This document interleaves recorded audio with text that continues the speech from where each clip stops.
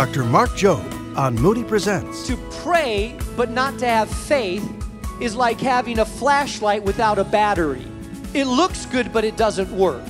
Faith is to prayer the power that causes it to access the King of Kings and the Lord of Lords. Welcome to the straightforward Bible teaching of Pastor Mark Jobe on Moody Presents. Dr. Jobe is president of the Moody Bible Institute and founding pastor of New Life Community Church in Chicago. I'm John Gager. Have you ever used the wrong tool for the job? Well, I could tell you some stories. For me, a screwdriver fixes everything, right? But, we can do the same thing spiritually. We're looking today at the 5th chapter of the book of James. It's a message titled Powerful Prayer. Well, speaking of the right tools for the right job, I think you'll love our opening story. Here's Pastor Mark Jobe on Moody Presents. Sometimes you have a project, but unless you have the right tools to tackle the project, it's not going to turn out too well. A few years ago, when my daughter was about 15 years old, I got a panic phone call. And she said, "Dad, I can't get into the house." She had left her keys, and she was able to get into the garage because she had the code, but she couldn't get into the house, and she was in panic mode. She said, "Dad, I have an event to go to. I really need to get in the house. Are you guys close?" I said, "I'm an hour away." She said, "Well, Dad, I really need to get into the house." How many of you know that there's a lot of drama in 15-year-old girls? Let me just say that, there's a lot of drama there. And I said, "Well, honey, it's going to be an hour. I really need to get into the house." And I said, "Well, you could try this. There's a toolbox on the side. If you pull out a screwdriver, you may be able to unscrew the lock and get in if you really think you can do it." Well, I didn't hear from her. When I got back home finally, I noticed that the garage door had a bunch of nicks in it and marks on it, and the handle was real banged up. And when I finally got in, I said, "Honey, what happened to the garage door?" She said, "Dad, you told me to go into the toolbox." I went into the toolbox, and I found a hammer. And she says, I said, I banged at it to try to get it loose, but it just wouldn't work. And so she had a challenge, but she was using the wrong tool to overcome that challenge. Some of us are like that with prayer.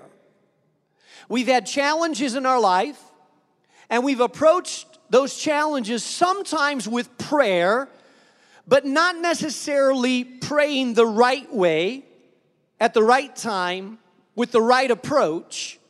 And so some of us have walked away saying it doesn't work, not because prayer doesn't work, but because our approach to prayer hasn't worked.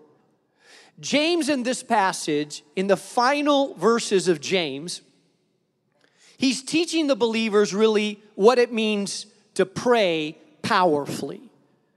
And so today I want to look at these verses in James chapter 5, verses 13 through 20, as we talk about how to pray powerfully. Some of you have an incredible power that you're not using. You have a tool that God has given you that can open up doors, but you are approaching it the wrong way. You don't know how to use the tool that God has given you. And so James is saying, I want you to know how to pray, not just pray generic small prayers, but I want you to know how to pray powerful, life-changing, destiny-altering prayers. So let me start by reading James chapter 5, beginning in verse 13. It says, "Is anyone in trouble? Let him pray. Is anyone happy? Let him sing songs of praise. Is anyone among you sick? Let him call the elders of the church to pray over them and anoint them with oil in the name of the Lord." And then he goes on and says, "And the prayer offered in faith will make the sick person well. The Lord will raise him up. If he has sinned, they will be forgiven. Therefore, confess your sins to each other and pray for each other so that you may be healed. The prayer of the righteous person is powerful and effective." Word of the Lord. 5 things I want you to learn about prayer today if you're going to pray powerfully. Number 1, you need to learn the prayer approach. Learn to use the right prayer approach for each situation. So James says, I want you to learn how to pray. When you're in trouble, you pray differently than when you're sick. And when you're sick, you pray differently than when you're happy. So he gives 3 situations. Number 1, he says, when you're in trouble, learn how to do the supplication prayer. How many of you know that our prayer life escalates when we're in trouble? I know people that have trouble reading their Bible, trouble praying, but give them a DUI that lands them in Cook County for 6 nights, and suddenly they have become voracious readers of the Bible and prayer warriors. So when you're in trouble, he says, you need to learn how to pray. Some people get in trouble and they don't pray. They exhaust every other avenue to solve their problem but pray. And James is saying if you're in trouble, this word trouble means if you're experiencing a hardship, a challenge in your life that you can't seem to overcome, then you need to learn how to engage in the process of supplication, coming before God, pressing on the doors of heaven so that God will change the circumstance. Number 2, when you're happy, he says, is anyone happy? Let him sing songs of praise. So when you're in trouble, you learn how to petition before God. When you're happy, you learn how to praise God. The word here is let him learn how to sing songs of praise, or literally, let him make music. So let me tell you something about that, because some of us have not understood the power of praise. Praise is a form of prayer. It's just you do it by singing or by exalting who God is and what He's done. I don't know what you do when you get happy. Maybe you whistle, maybe you skip, maybe you dance. I'm not sure what you do. But the Bible says when you're happy, things go well, God answers a prayer, a door is open. He says you need to engage in the prayer of praise. You know, we highly underestimate the importance of praise. In fact, some of you here, even as you started to come to this church, you think that the first 20 minutes is optional.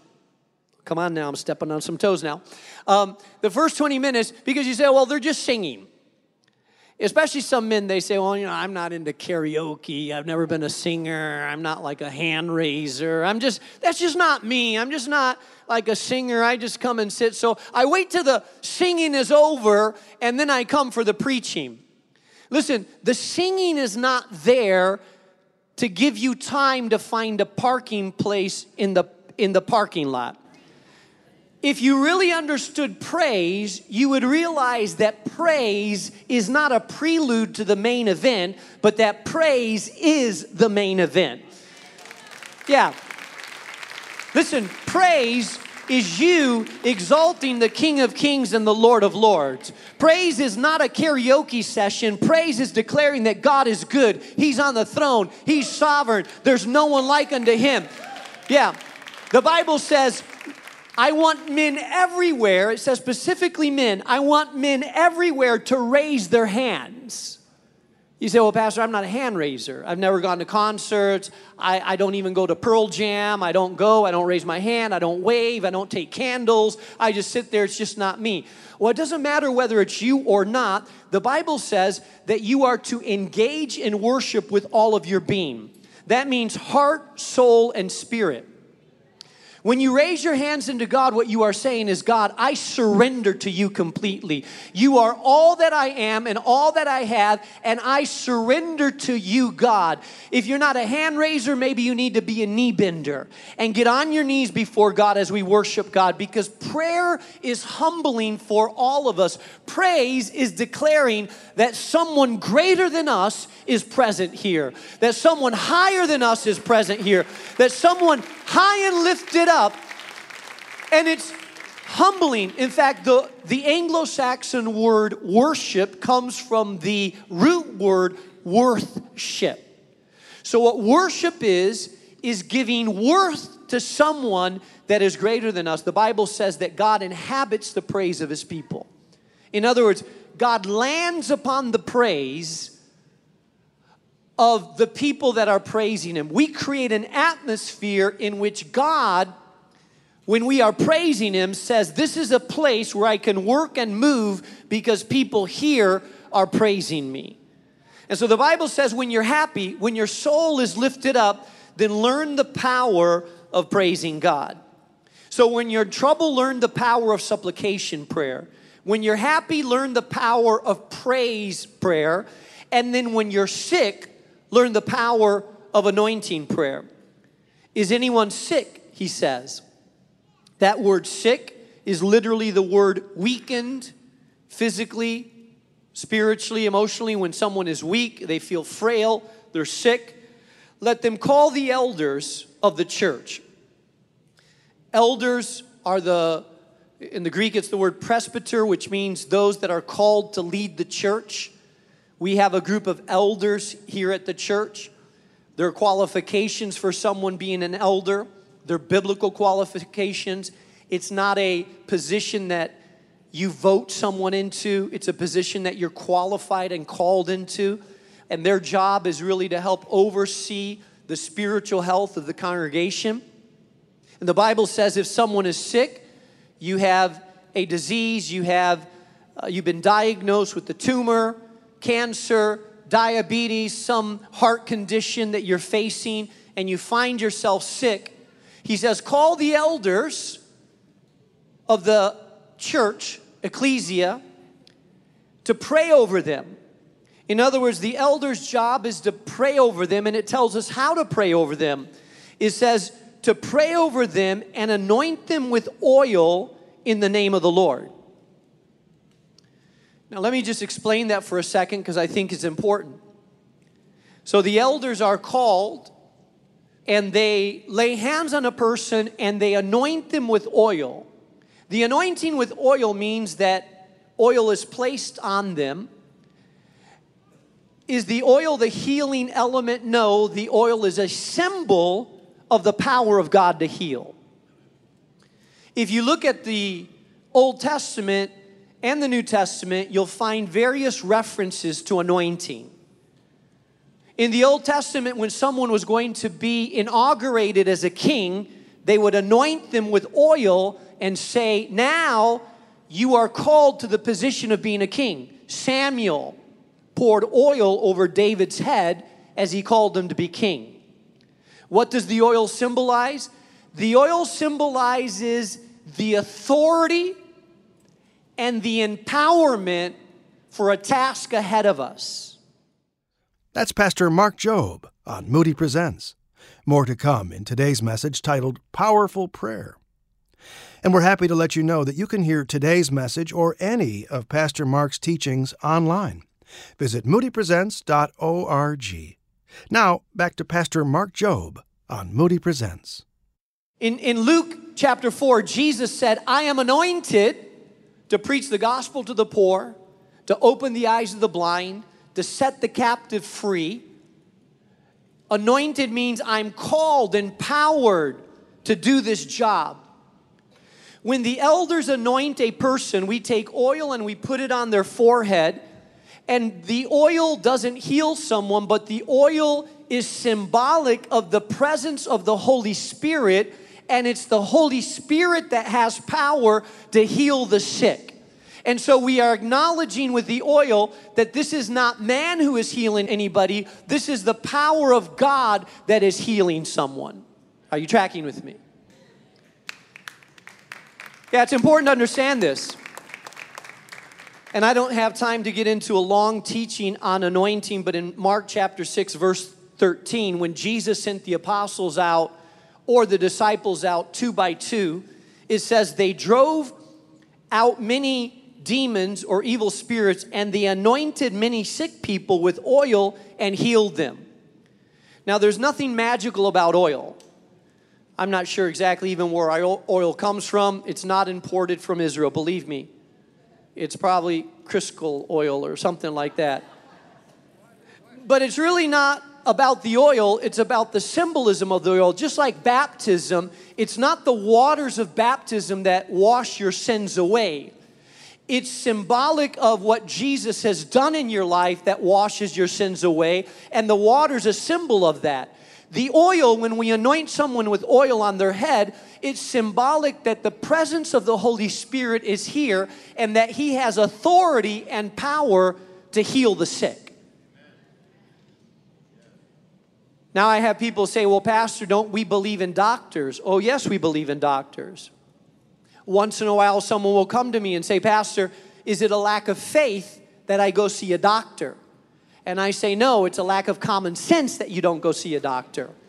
Because Luke in the New Testament, he was a doctor. I believe that God uses a lot of ways to heal us, and sometimes God can use a doctor. It's not a lack of faith to go to a doctor.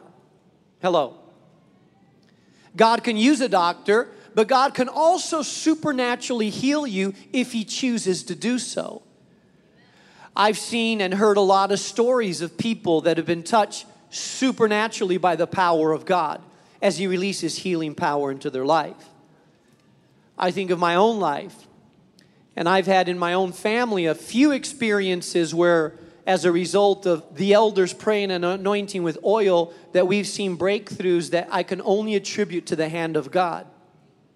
One of them that comes to my mind is when my wife and I got married. We were really involved and super preoccupied in ministry. The church was small, and we were doing a lot of the ministry ourselves and really busy. And as the church began to grow, we continued to be busy, but about 3 years into it, my wife started having a real strong desire for children. Every time someone had a baby in the congregation, she would say, I want us to have a baby. And I said, I do too, but it's in God's timing. And, so this increased more and no more. And we were 6 years into our marriage and we had no children. We were doing everything needed to produce children and having fun in the process, but no children were coming. Just thought I'd clarify that. And no children were coming. And so finally, we went to the doctor, and the doctor said, you need to see a specialist. We went to see a specialist for the first time, and the specialist said, after 6 years and you're not pregnant, there's definitely something wrong here, and we're going to have to start to do some tests on this to see if there's a fertility problem or fertility issue. And I was like, oh no, I know how this goes. I've seen couples go through fertility treatments, and it's brutal if you've ever had to go through them. And so what I realized we hadn't done is we hadn't gone to the elders and asked them to pray for us. So we went to the elder team, and my father was actually part of the elder team at the time. And we said, we believe that God opens and closes the womb. It's been 6 years, and so we're asking the elders to pray for us. And so we gathered around on a Sunday morning, and they anointed my wife Dee and I with oil, and they prayed over us. Heartfelt, powerful prayer. As they prayed over us, an image popped to my mind as I was on my knees and they were praying for me, and I saw myself as a father holding a little baby with a lot of dark hair. Little Mexican baby, actually, with a lot of dark hair. And when I got up from that prayer, I had this sense of, I feel like God is going to answer this prayer. Nothing had changed. I couldn't describe it, but I had this sense that God is working. And after 6 years, think about it. We didn't go back to the fertility doctor. We had an appointment a little bit while later, but before we went there, my wife did a pregnancy test and sure enough discovered after 6 years, after the elders praying for us, that she was pregnant.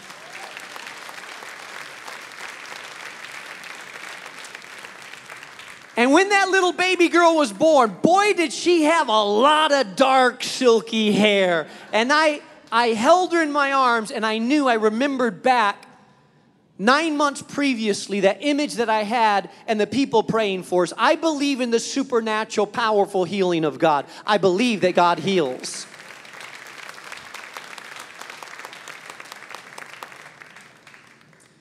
So first of all, you need to know the approach to prayer. If you're in trouble, supplication If you're happy, learn to praise. If you're sick, learn to come before the elders and be anointed with oil and being prayed over.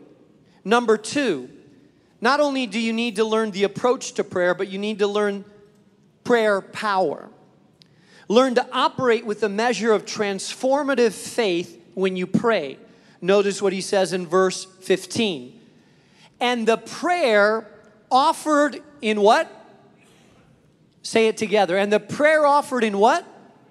In faith will make the person well.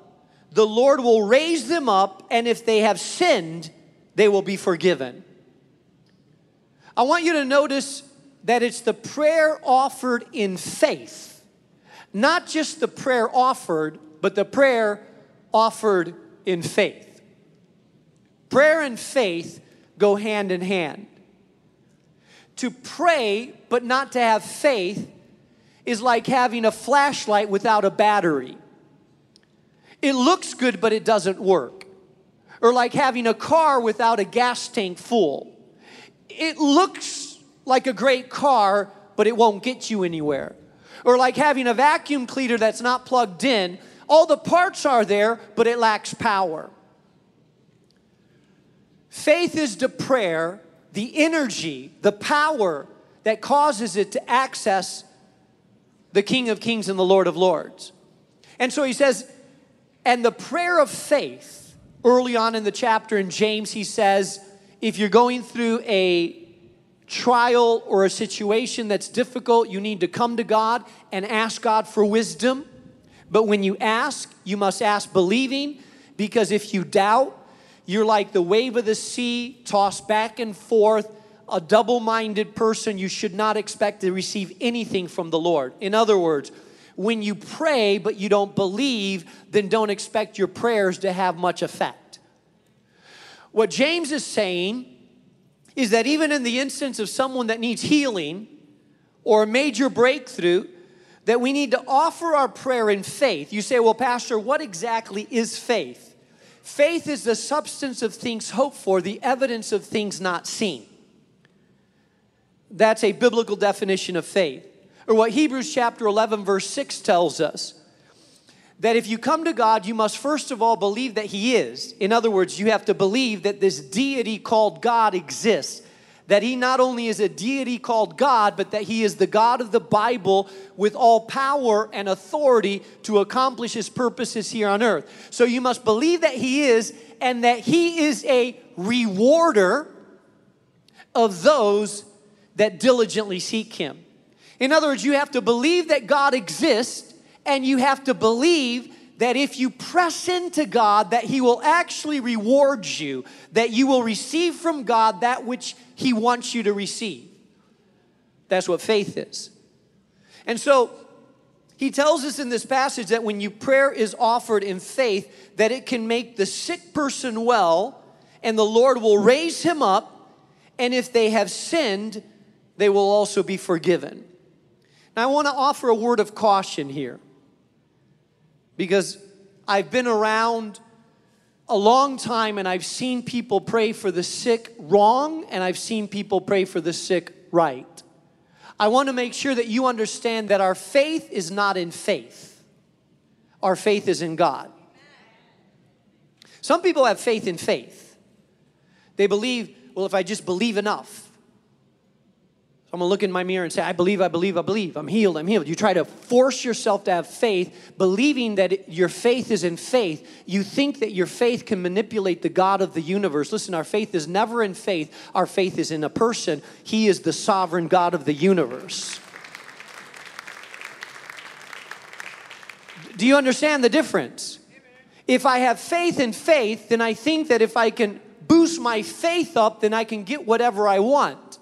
But if my faith is in a person, then I know that I can believe God, but ultimately I have to trust Him for the results that He thinks is best for me. There's a lot of people that get in a lot of trouble when they have faith in faith instead of faith in God. I have seen God move and heal people in miraculous ways, but I've also prayed for people that die. And you say, well, Pastor, does that shake your faith in God? Not at all. because my faith is not in faith, my faith is in God. If God answered our prayer every time someone was sick, and every time we prayed that they would be healed and that they wouldn't go, then we would have people that are 400 or 500 years old, because none of us want to let go of anybody. We've been listening to Pastor Mark Jobe on Moody Presents. Our text, James chapter 5. Today we looked at the right prayer approach and how to operate with a message of faith when we pray. But there's still more to learn, and plenty of that, so we'll dig further into the book of James, looking at chapter 5 as we conclude our series in James, Faith That Works. Now, I'd like to suggest that you listen to today's message again. I find that helpful, and you can do that online when you visit us at moodypresents.org. moodypresents.org. I'm John Gager. Hope you'll be along next time for more of Mark Jobe on Moody Presents, a production of Moody Radio, a ministry of Moody Bible Institute.